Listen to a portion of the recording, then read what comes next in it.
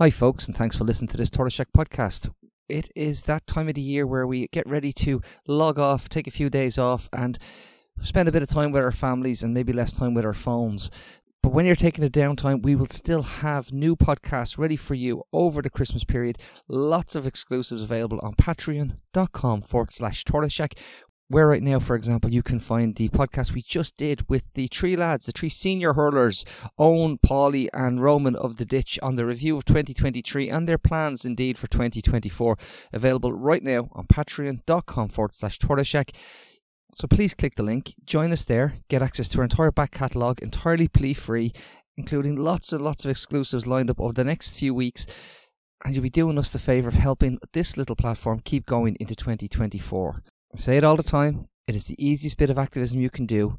If you're getting something out of it, this is the way to give it back. Patreon.com/Tortoise Shack. I'm shutting up now. Enjoy the podcast.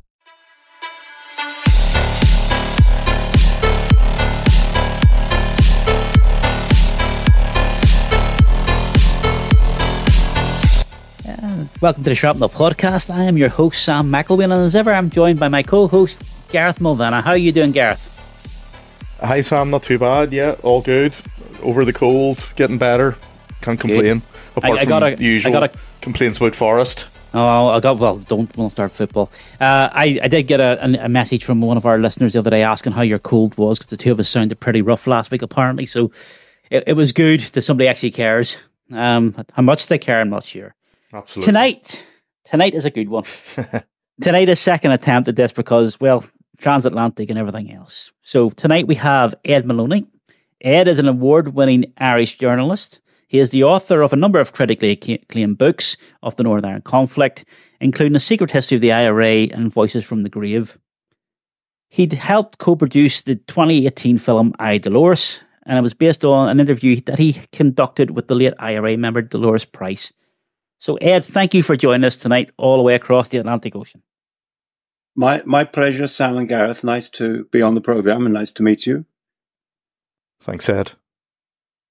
Ed, I don't want to take up too much of your time because I know you've got a really pressing engagement for after this podcast. So I'm going to crack in with the first question. And recently we have watched the Westminster government push through the Northern Ireland Legacy Bill.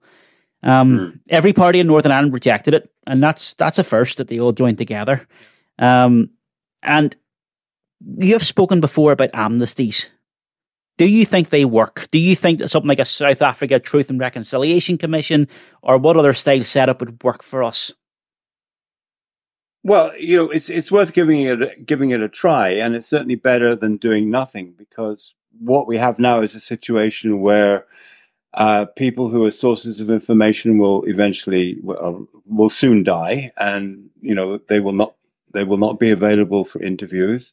The relatives will die. And I think this is what the government is hoping, that, within 5 or 10 years or so, most of the people who have a stake in the argument will no longer be there and won't be making the argument, and they'll get away with it. And that's an absolute disgrace. What can you do about it?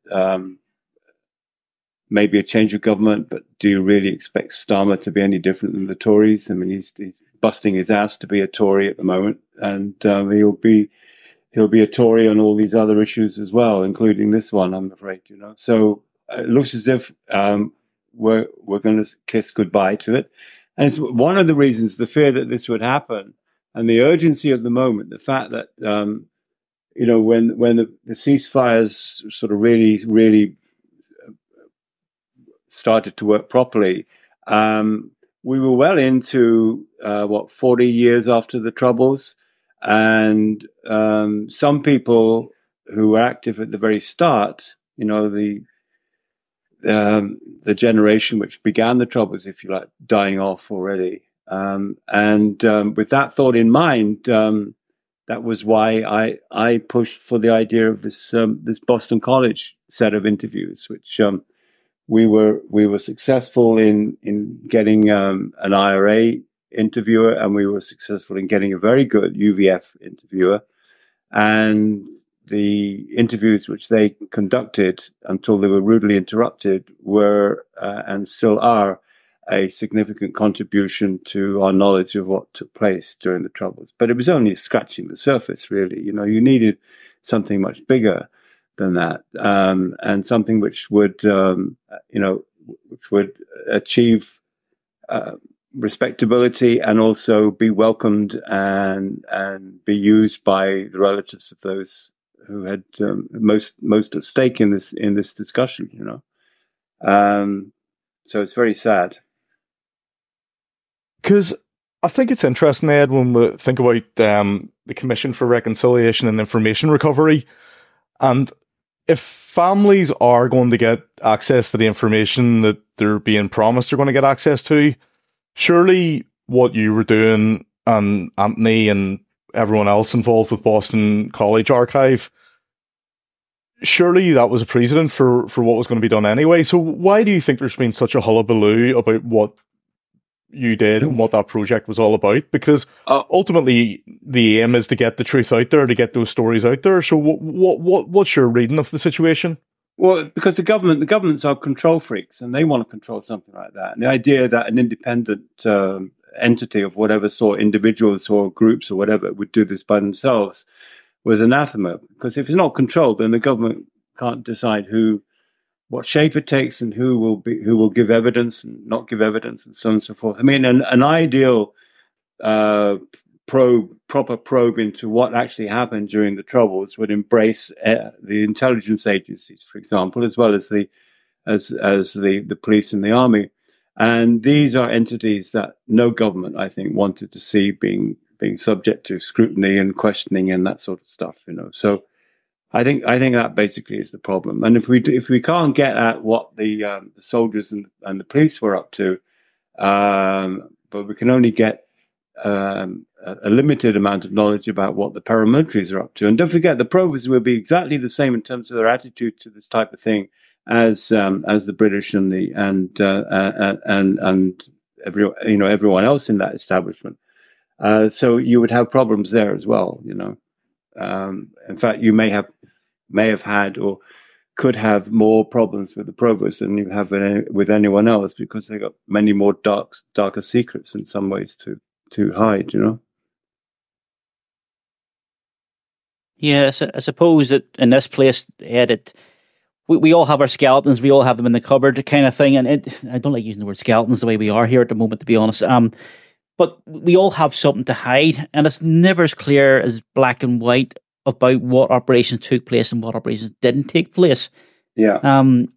So your Boston tapes were a way into that. But again, I remember the clamour at the time from people saying we shouldn't be giving airtime or voices to the terrorists or murderers. But in the same breath, they were saying they wanted the truth and they wanted the story of how their loved ones died.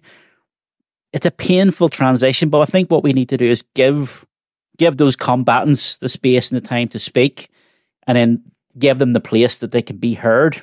If people truly want to know what happened, then we need to give them the space. Well, that means then it's done on a sort of freelance basis, which is where we started off with Boston College. I mean, the unfortunate thing about Boston College is that we partnered with the very worst elements in Irish America to do this, and they abandoned us at the very first sign of any trouble, and then it made life very unpleasant thereafter. So that's a difficulty as well. If you're going to go private, you're talking about money. I mean, for example, one of the things that happened with the Boston College business was that after the first year, the college just started saying, "Well, you're on your own now. We're not giving you any money." I said, "What?" "Yeah, you have to raise your own money because that's the way we work it in this college." They hadn't told me this beforehand, so it came as a terrible surprise. And I had to actually finance the thing out of my own money for 2 or 3 months, while I tried fruitlessly to interest people in the American business, because you had to go to American business and corporations for this sort of money, And they were saying, "Well, no, why would no, thank you, no." Want to do something about a relationship with the African American community, that would be no problem. But this conflict that was over in Ireland, no, they really weren't interested. And secondly, by doing that, by forcing me to go out in the open and ask for money, people, you're actually making something public, which was supposed to be quite secret, And that really annoyed me. Eventually, someone got some sense in Boston College. I got my money back, and they started to fund it again. But that came up time and time again as the problem, that they didn't want to pay for it themselves. They wanted someone else to pay for it always, so that's a big difficulty in this thing. That's why you have to go to government. Government's the only one who can sign a check big enough. Yeah.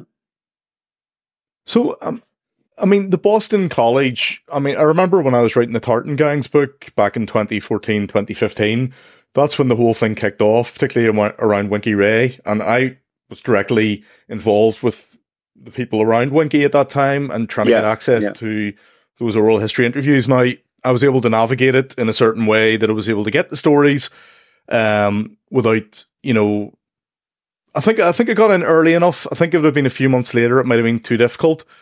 So the Boston tapes has been something, as for me as a historian, that's come up and down, and it comes in and out of the news. And obviously with the passing of Winky Ray last week, it's back in the news again. How do you feel when something like that comes up in the news? How do you feel about Winky Ray's interview and the implications for truth and reconciliation and what we're talking about here, Ed? Well, I don't know. It's one set of interviews, very good set of interviews, as I keep on saying. Well, it'll be a 10-day wonder. I don't know, something like that, perhaps. But unless it's part of unless it sort of feeds into a demand that we should be doing this on a proper, organized and cohesive and comprehensive basis. And the inspiration for for Boston College, for myself and Anthony McIntyre starting to do this, was the release by the Free State government of the records from oral history records from the Tan War. All right, now those had been available and were technically speaking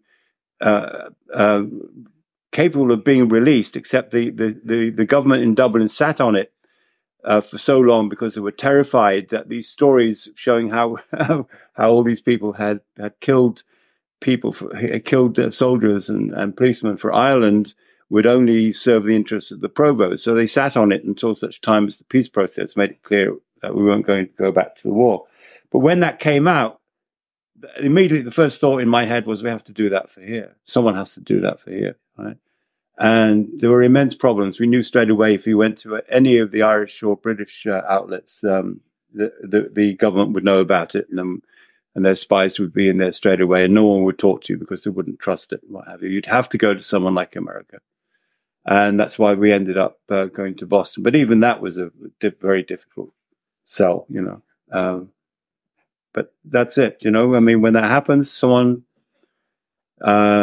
starts to talk like the tapes you're talking about there, maybe that will re-stimulate interest in the type of project that we had in mind. It's a bit late in the day, but better than late than never, Yeah, sorry, just before Shan comes in there, I as a historian and somebody who writes about this period of history, I often find it frustrating when I hear people talk about reconciliation and truth recovery and the need for transparency. But the situation I'm in, as somebody who's submitted a Freedom of Information request for access to internment files from the Northern Ireland office 10 years ago, I've been waiting 10 years for internment files relating to Lenny Murphy, John McCaig, Bo McClellan, people who have been long dead. And there's been obfuscation. Obviously, there's been the executive being down, so there's been no minister. But there's just been obfuscation at every turn, trying to make sure that the files aren't released. And it's not by those who have custody. Prony, it's not Prony, it's the Northern Ireland office, Department of Justice. So what confidence does that give anybody that there is going to be transparency? Well, you see, that behind those people, there's MI5 and MI6, and they're the people who are preventing this from coming out, because their dirty secrets would eventually also emerge. For example, do we know the full story of MI5's role in Kincora? No, we don't. But do we suspect that they knew all about it and they were blackmailing people? Yes, we do. We know people who were blackmailed. McGrath was being blackmailed by them, for example, right? Was being blackmailed by them. Other people were being blackmailed by them. So they don't want this stuff to come out. That's part of the problem. We want the stuff to come out because that's part of the story. It's an important part of the story. And it helps us to understand what happened, why things happened, why certain people were involved in the way that they were. Yeah, we're talking there about a very dirty chapter in an extremely dirty war. You know, the amount of skullduggery and underhand and the stuff that went on in this place. That's before you get to Scappaticci, for example, right? Every single person that Scappaticci killed was known about by the British government before they were killed, without a doubt. Absolutely, without a doubt. If they didn't know about it, then their system wasn't working, and you can be sure their system did work. How many people did they allow to be killed? We don't know. I mean, we just don't know. And did they throw in their Brian Nelson as well? Yes, exactly. So it's a huge, huge dirty story, and it's a dirty story of government misbehavior, sanctioned by ministers, because all these MI5 and MI6 organizations, they don't do anything unless they get political cover. All right. So it's the politicians of the day and the politicians of the system that would be effectively on trial if something like this happened, and they will not allow that to happen.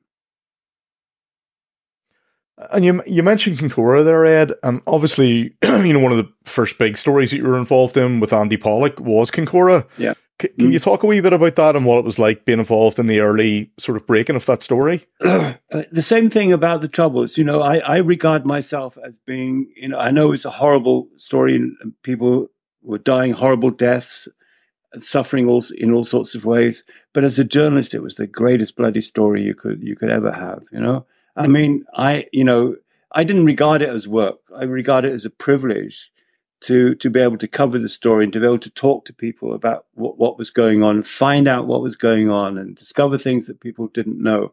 And that, I forget what was the thrust of your question, because I'm getting carried away by my rhetoric here. But it really was an extraordinary just to be a journalist involved in it, covering it was a real rare privilege. Yeah, no, just that, you and Andy Pollock were obviously heavily involved in the Kincora story coming out in the early 1980s. Yeah. So what are your memories of that time and how the story broke and who you were getting the information from and what it was like to report on it at the time? Yeah, it was Jerry Fitt who started the story, the ball rolling, if you like. All right, he gave the story to the Irish Independent. I forget the name of the journalist who wrote the story, but he broke the story about Kincora. There was this ring of perverts who are raping and abusing boys in these homes, and a secret which had been known to the police for a long, long time. I mean, I saw a document quite recently.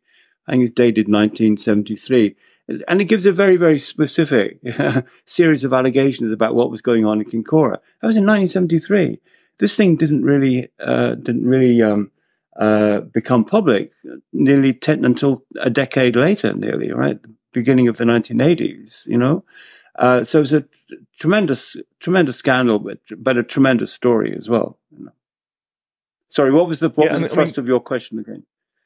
No, again, it was just about what was it like to report on Kincora, but what I would like to actually ask, just before that, because one of the people you did talk to, and I mean, I know you mentioned her in your book about Paisley, was Valerie Shaw. You talk about the early 70s and Kincora being talked about back then, and Valerie Shaw was one of those people. What sense did you get from Valerie and how that affected her, that breach of trust?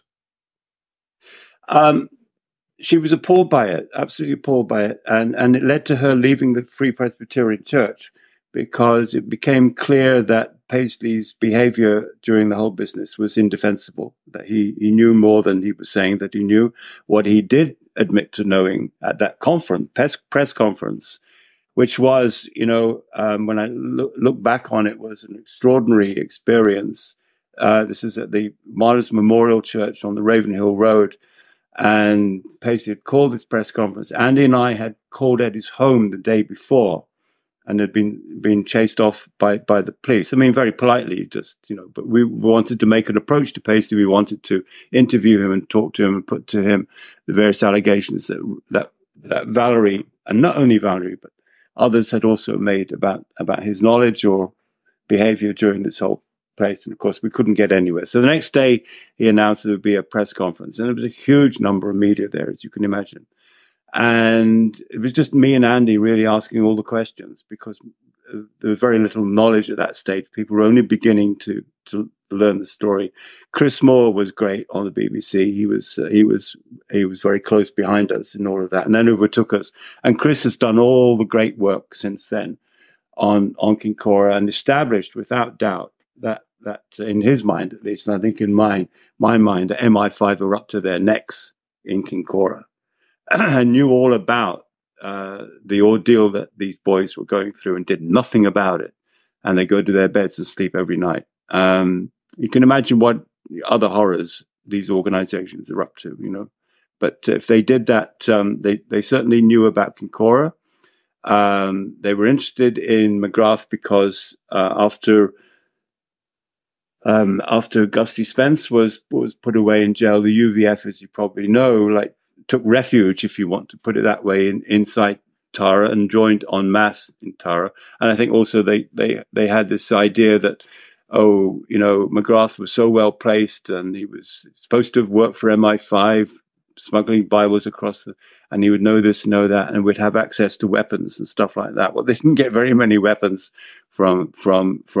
McGrath, but that meant that it was a magnet for MI5. So, soon as the UVF had any interest in Tara and McGrath, MI5 would have known about sexual peccadillos of some of the people in Tara, and realized this is perfect intelligence material for blackmail, and goodness knows how many loyalist politicians. Some of them very respectable now. Some of them haven't been named, but will be named, I think. I think Chris is working on a major book on this.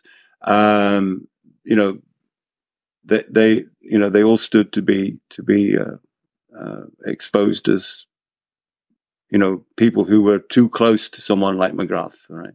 Because if you were close to McGrath, immediately the suspicion was that you weren't very different from him sexually either, So. Ed, I want to talk about another sort of seedy sort of time period. It starts about 87, and it's something that sort of directly impacted my life growing up. In 1987, there was a young man, Adam Lambert, was shot and killed in the Highfield estate. Yeah. He was mistaken for a Catholic working in a Protestant housing estate, and he was shot by the UDA. Yeah, he was shot using the cover name the Red Hand Defenders, I believe.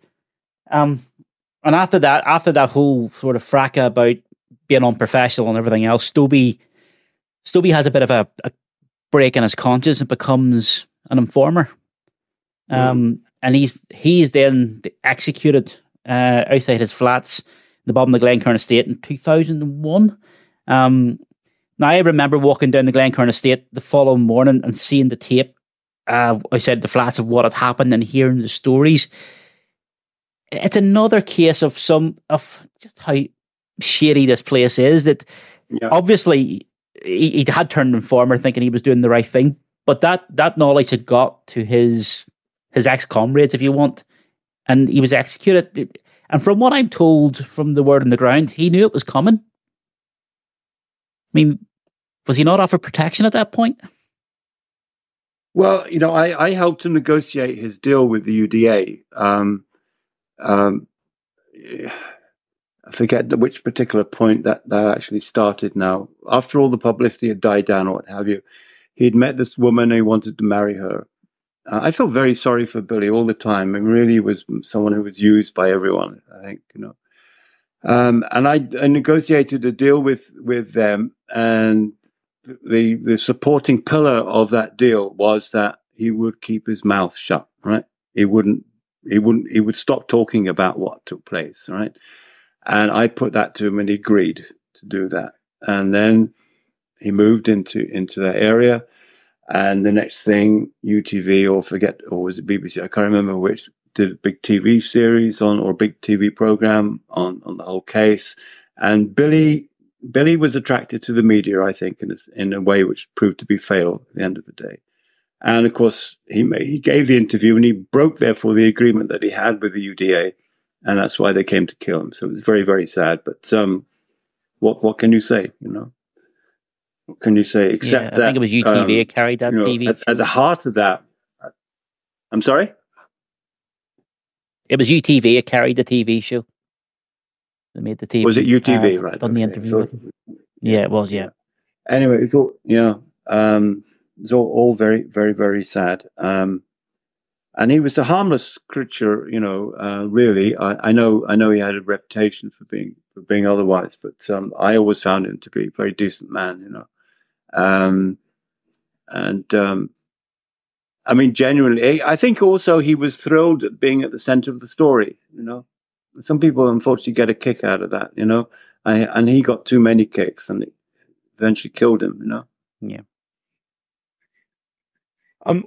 I mean, around that time, the Stevens inquiry were trying to compel you to give over, material relating to your interview with Stobie. What was that like? It was horrible. It's horrible. I mean, I remember coming back home. I forget where I'd been, and summer had just started, so people were going off on holidays, what have you.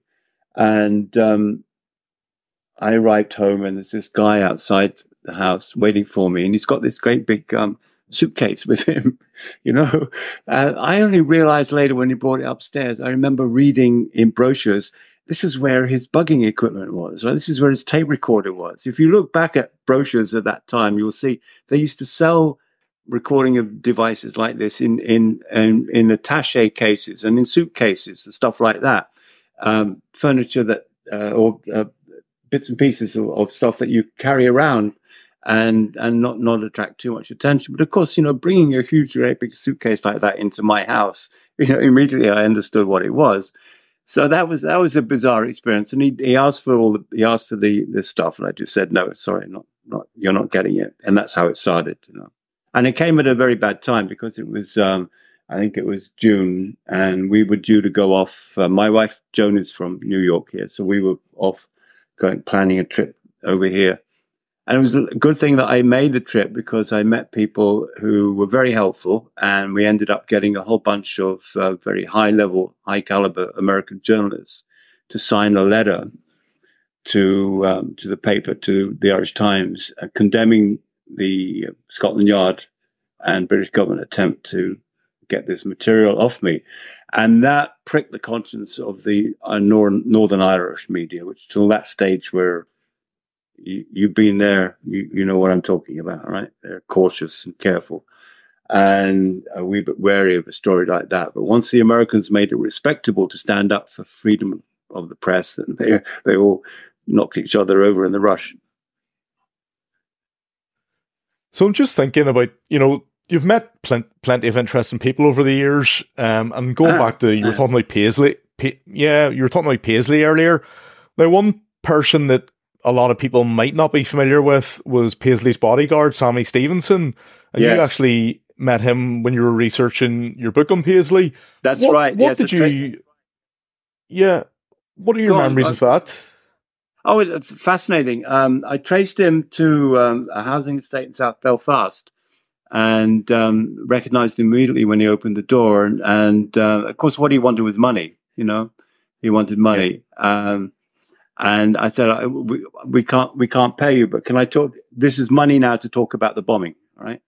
And who was involved, which is what you wanted, right? There's no way that I could do that, give him money, because, you'd be open to all sorts of charges that, the guy had an incentive to invent stuff, That's the real danger of paying people money, that get your money's worth. They have to make the story sound good, so it's always very dangerous. But he did talk an awful lot about that period. I think you got hold of the tapes in Linhall, didn't you, Gareth, at one stage? Yeah, or did you? I did, yeah, and I did, yeah, and I didn't want to talk too much publicly about it because I wasn't sure what your thinking was over that. But one thing that did strike me as being really interesting on that tape was where he talked about a meeting he'd had with Paisley at Martyrs Memorial Church. So we're going back to the 60s period, before the Troubles, or just around the time of the bombing campaign that you mentioned, where there was the false flag bombs to make, to bring O'Neill down, basically, at the time. Yes, of course. But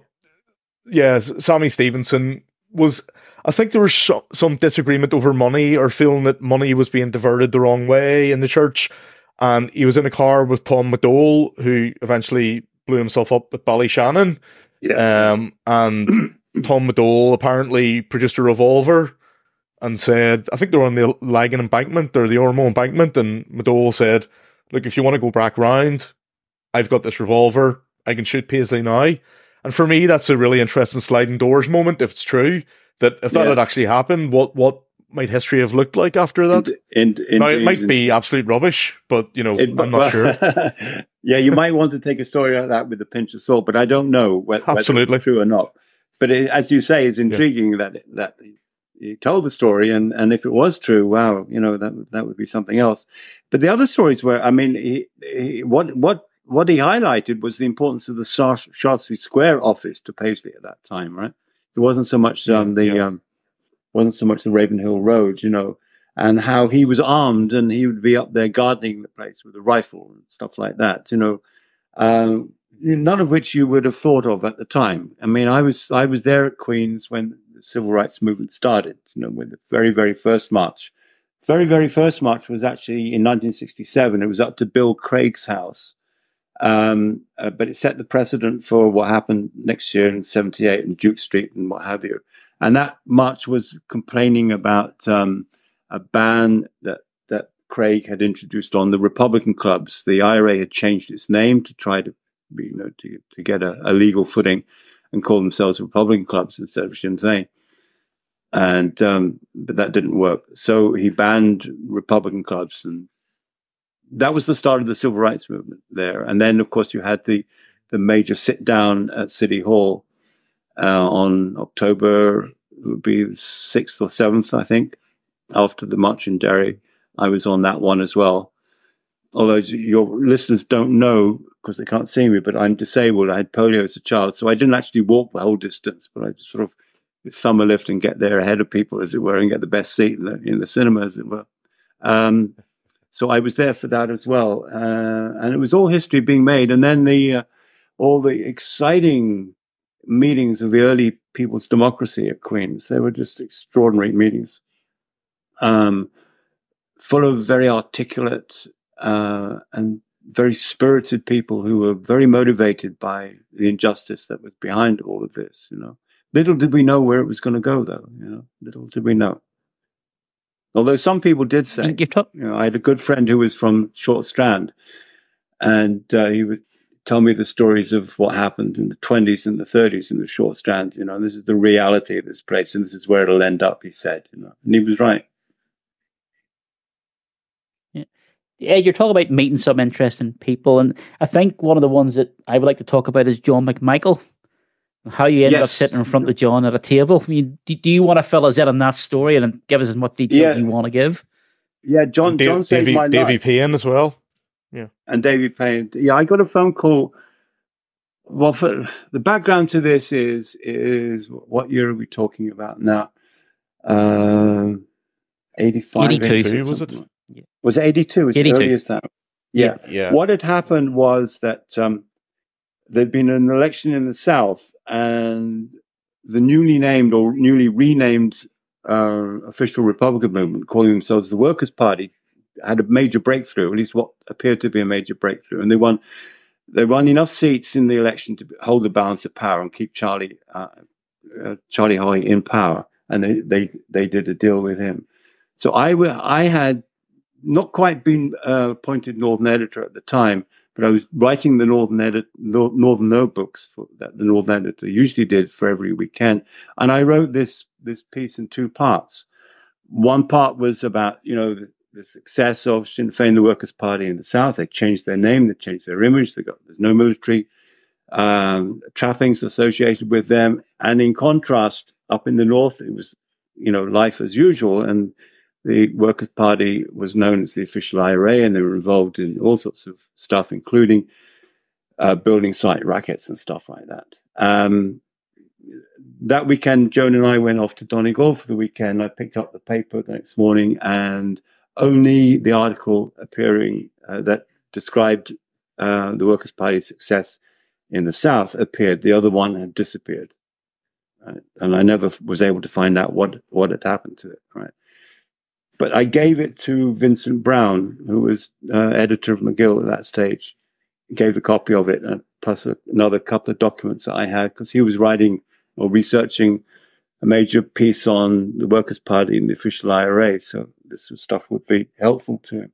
And of course, I think the unpublished part of the North Notebook was recognized in Vincent Brown's article in various ways. The details that were in the piece that I wrote appeared in Vincent's piece as well. And anyway, the next thing I know is we're talking about 83, I guess it would be, 83, 84. I get a phone call from John McMichael saying, would you come over to the office? We need to talk to you about something. So I drove over there, intrigued by what was likely to happen when I got there. And there was John McMichael and Davy Payne, and there's another guy there who's still alive, so I won't name him. But it wouldn't be hard to work out who he might have been. But there were three of them there, and they were the top military men. I mean, McMichael was military commander of the UVF, and Davy Payne was North Belfast commander of the UDA and an active killer. And Davy Payne did all the talking, and he had this habit of coming up very close to you, right? So you got a very bird's eye view of a great big hole in his head where someone had put a hammer on stage, right, just above his eyebrow. I forget whether it was left or right eyebrow, but there was a distinct hammer mark. Someone had obviously gone for him at some point. And he explained that they had received information about me that indicated that I was in the INLA, and because of my profile, they were going to research this, and they discovered that there was nothing to it at all. And everyone was smiles and happy, and I was relieved to have survived all of that. But it was a narrow escape, So the three of us parted on good terms, and I was forever grateful to John McMichael for doing that, because John, I can say this now, long since dead, but he'd be at the heart of a lot of these operations. He was the military commander after all. I think the fact that they knew me, and other people in the UDA knew me. Andy Tyrrell knew me, for example, very well. Davy Payne not so much knew who I was and what I was like, and was I the sort of person who would end up doing that type of thing. I think struck them as odd to begin with, and then when they did their research, I presume they went to someone in the security forces who had intelligence, who were able to tell them there was no basis for this. So my life was saved as a result of what John did, and I've expressed my thanks and gratitude to his widow many times, or a number of times since then. So he did me a big favor, to save my life. Yeah, we were talking to Davy Adams there a couple of weeks ago, and talking about Ray Smallwood's, and I often wonder, and I'd be interested to get your take on this, what political loyalism, or whatever progressive loyalism, what we call that, how different it might have been if John McMichael and Ray Smallwood had lived. What do you think would have happened in terms of? I don't know. Yeah, it might be. It's tempting to hope that they would have gone in certain directions, but there was the Davy Payne element always there in the UDA. Yeah. But at the end of the day, these organizations, it's extraordinary the extent to which they're led, rather than they're led from the top. I mean, look at the provosts. Provosts are where they're at the moment because Adams took them there, right? And they knew Adams, and they knew where they were going. And maybe it would have been the same with the UDA, very possibly. Michael would have been open, I think, to that type of thing. And with the provosts obviously showing signs that their war was coming to an end, would they have responded? I suspect under him, they probably would have, although there would have been resistance, but, because a lot of suspicion and doubt about Provo's intentions everywhere, not just in government, but in paramilitary circles and journalistic circles. Was this true? Was this really genuine? And obviously it was. Yeah, I think I'll sort of round up the questions that I have by asking a more sort of contemporary question. You come from an old school sort of journalistic point of view, and you search for the truth, and through the stories like Kincora and Stobie, you were always at the heart of the story, and what you produced could be backed with fact and evidence. But today's journalism has changed. It's up to the minute. It's 24-hour, and it's done so quickly. The facts haven't had a chance to catch up with what the headline is. I mean, do you look at today's journalism and think to yourself, oh dear, or do you look at it and think it's a new age? Well, a bit of both, I suppose. These things happen, and there's very little you can do to stop them because they become trends, and people follow trends. And if it works in the sense that there's a good business model there, then they'll go for it. But I do agree. Where do you get good journalism now? For example, in Britain and Ireland, The Guardian, maybe. Occasionally the Times and Telegraph, perhaps. But in Ireland, the Irish Times, I think I find the Irish Times terribly boring. Not much there to interest me at all. So I think we're in a bad way journalistically, but for reasons not to do with the Troubles, just to do with business and the way these things are done. Yeah, everything has. I mean, we always have a bias of our own anyway, with our own leanings and tendencies. But it just seems to be now that it's corporate bias. It's whatever version of events that sort of furthers their point of view or their ideology or where their target market is sometimes. Yeah, that produces the most clicks or the most newspapers bought and stuff like that. Yeah, of course, I agree with that. That's definitely and as much as the Troubles was a horrible time, at least journalism at the time could be seen to be of a better standard, of a better standing at that point. I mean, what you're reporting on a daily basis. I think that's true, Sam. I wouldn't disagree with that at all. And I was lucky, I think, to live through that and work through that period. It was a privilege. It was great fun. I enjoyed every single minute of it. Really did. Absolutely enjoyed it. Horrible thing to say because, people's lives were being lost and what have you. But if you can sort of bear that in mind, at the same time, as a story, it had no equal. It was wonderful. Absolutely wonderful. Yeah. And hopefully we'd never have to witness it again, Ed, to be honest. I don't think. Oh, indeed. Absolutely. I mean, it was a one-off. It's never going to happen again. Yeah. Unique set of circumstances, I think, produced that. Fuck-ups by all sorts of people led to it, really. Biggest fuck-up by the British Army, I think.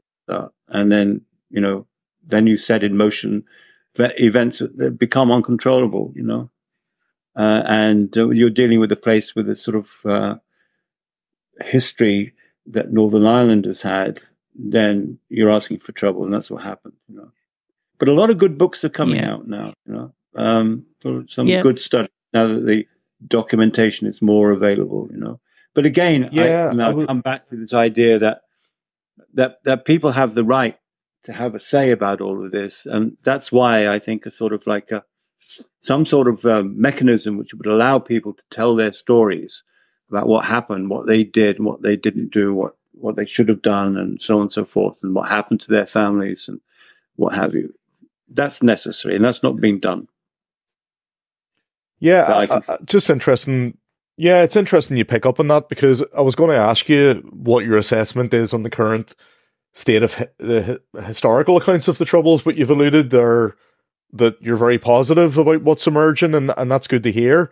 Can you talk a wee bit about some of the works that you're most fond of in the last couple of years? Because I'm thinking, we've got Hugh Bennett coming on next week. He's done a really good book recently about the British Army. Yeah. There's just, it seems to be a really golden age for good Troubles histories, new, yes, fresh, dynamic approaches. And I'll confess, Gareth, my reading list is about that high at the moment, right? Of stuff that I have to read and haven't yet read. So I know the feeling, yeah. So when I read them, I'll maybe be equipped to answer your question more thoroughly. But in general, yeah, I think it's good. I tell you what's happening as well. I think a lot of documentation is becoming available that wasn't available. A lot of stuff, government stuff, is coming out, and I think people will have a better view of what happened during this period from the stuff that's coming out now than they did 20 years ago. And I hope with the resources and the material that's becoming available, that we get a more rounded and balanced view on what the Troubles were, rather than the black and white sort of stuff that we've been fed over the years. We get a better understanding and a better knowledge of background. Yes, I mean, that's the case. I mean, when human beings are involved, it's always complicated, much more complicated than, writers would like it to be. Tottenham leads West Ham by 1-0 at half-time. Christian Romero, our wonderful Latin American player, has just scored. So I just checked that, but I didn't know if you were doing likely lads and wanted to avoid the score, so I didn't reveal it. But yeah, you find out now anyway if your own volition. So that's okay. It came up on the screen here, so nothing to do with me. Yeah. So I enjoyed that. I hope it was worth your while as well. Absolutely, it certainly was. Ed, thank you very much. And listen, keep in touch, because I think over the next couple of months there's going to be some serious books coming out that's going to give us pockets of information that we didn't think we were ever going to get. So yes, we'll maybe have another chat some other time. Yeah, Richard O'Rourke's book on Scappaticci. Have you read that yet? No? I've got it on the to read list, just like it's sitting there with all the other ones. But yeah. I know it's a very good book, but it's also, he's got he obviously had the advantage of being in the IRA himself, and therefore a lot of people were prepared to talk to him. Wouldn't talk to you or me necessarily, So and he's got a good insight into that, And Richard's story is really fascinating. He was one of the interviewees for the Boston Project, and Anthony McIntyre had heard about him and heard about sort of a mongrelized version of his story as it transpired during the hunger strikes, But anyway, he persuaded him to sit down and talk.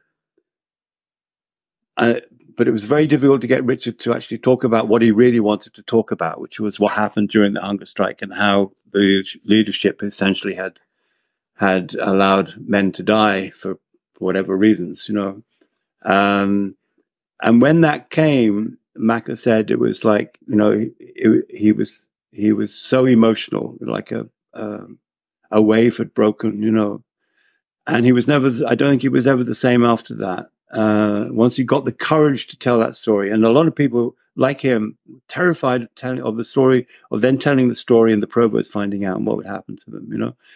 Once you pass that margin of fear, as he did, he flowered, and he's become a great writer. I think he's written a play. Yeah. I don't know how many books he's written now. None of that would have happened if he hadn't done the interviews with Boston College. And of course, he then, writing the very first book, the book of his interview, which was I think was a crucial period for him as well. And I sat down with him for long sessions on that at times, and he produced a great book and something which I think rewrote the history of that period, and begs questions that still really haven't been answered about what the Provo leadership were really up to during the hunger strike. Did they allow their men to die in the hope that this would produce political benefits and bonuses of one sort or another? That's a question which will haunt Adams forever as a result of that. That wouldn't have happened but for Boston College. Well, Ed, I think we'll let you go on. You can catch the second half of the Spurs game, and hopefully they come through. Right. But thank you very much for joining us tonight. It's my pleasure. I enjoyed it, and good luck. And you'll keep me posted about what's going on. Yes. All right, thanks, Ed. Cheers. Bye now. Thanks. Bye. Hi, folks. It's me again, Sam McElwain, your host. Just want to say thanks for listening and for all the support you've given us over this journey. If you can, join us on Patreon. There's a lot more content on there from our sister podcasts. And wherever you get your podcast from, give us a 5-star rating. It's the way we get this conversation out there. You tell your friends, give us a review. And if you want to reach out with anything you want, feedback, or if you want to have a chat with us on air, we're on shrapnelpodcast@gmail.com, or you have us on Twitter. And we're going to do an upcoming Christmas special. When we do that, we'd like to have a few more voice notes. There's a couple come in there, but if you have anything to say, you want your voice on Shrapnel for our end of year roundup, send it in to us. You can either email it in to us, or again, you can send it in through the Twitter messaging service. Thanks very much, folks. Stay with us. We're doing what we do because you're out there, you're listening. Thank you.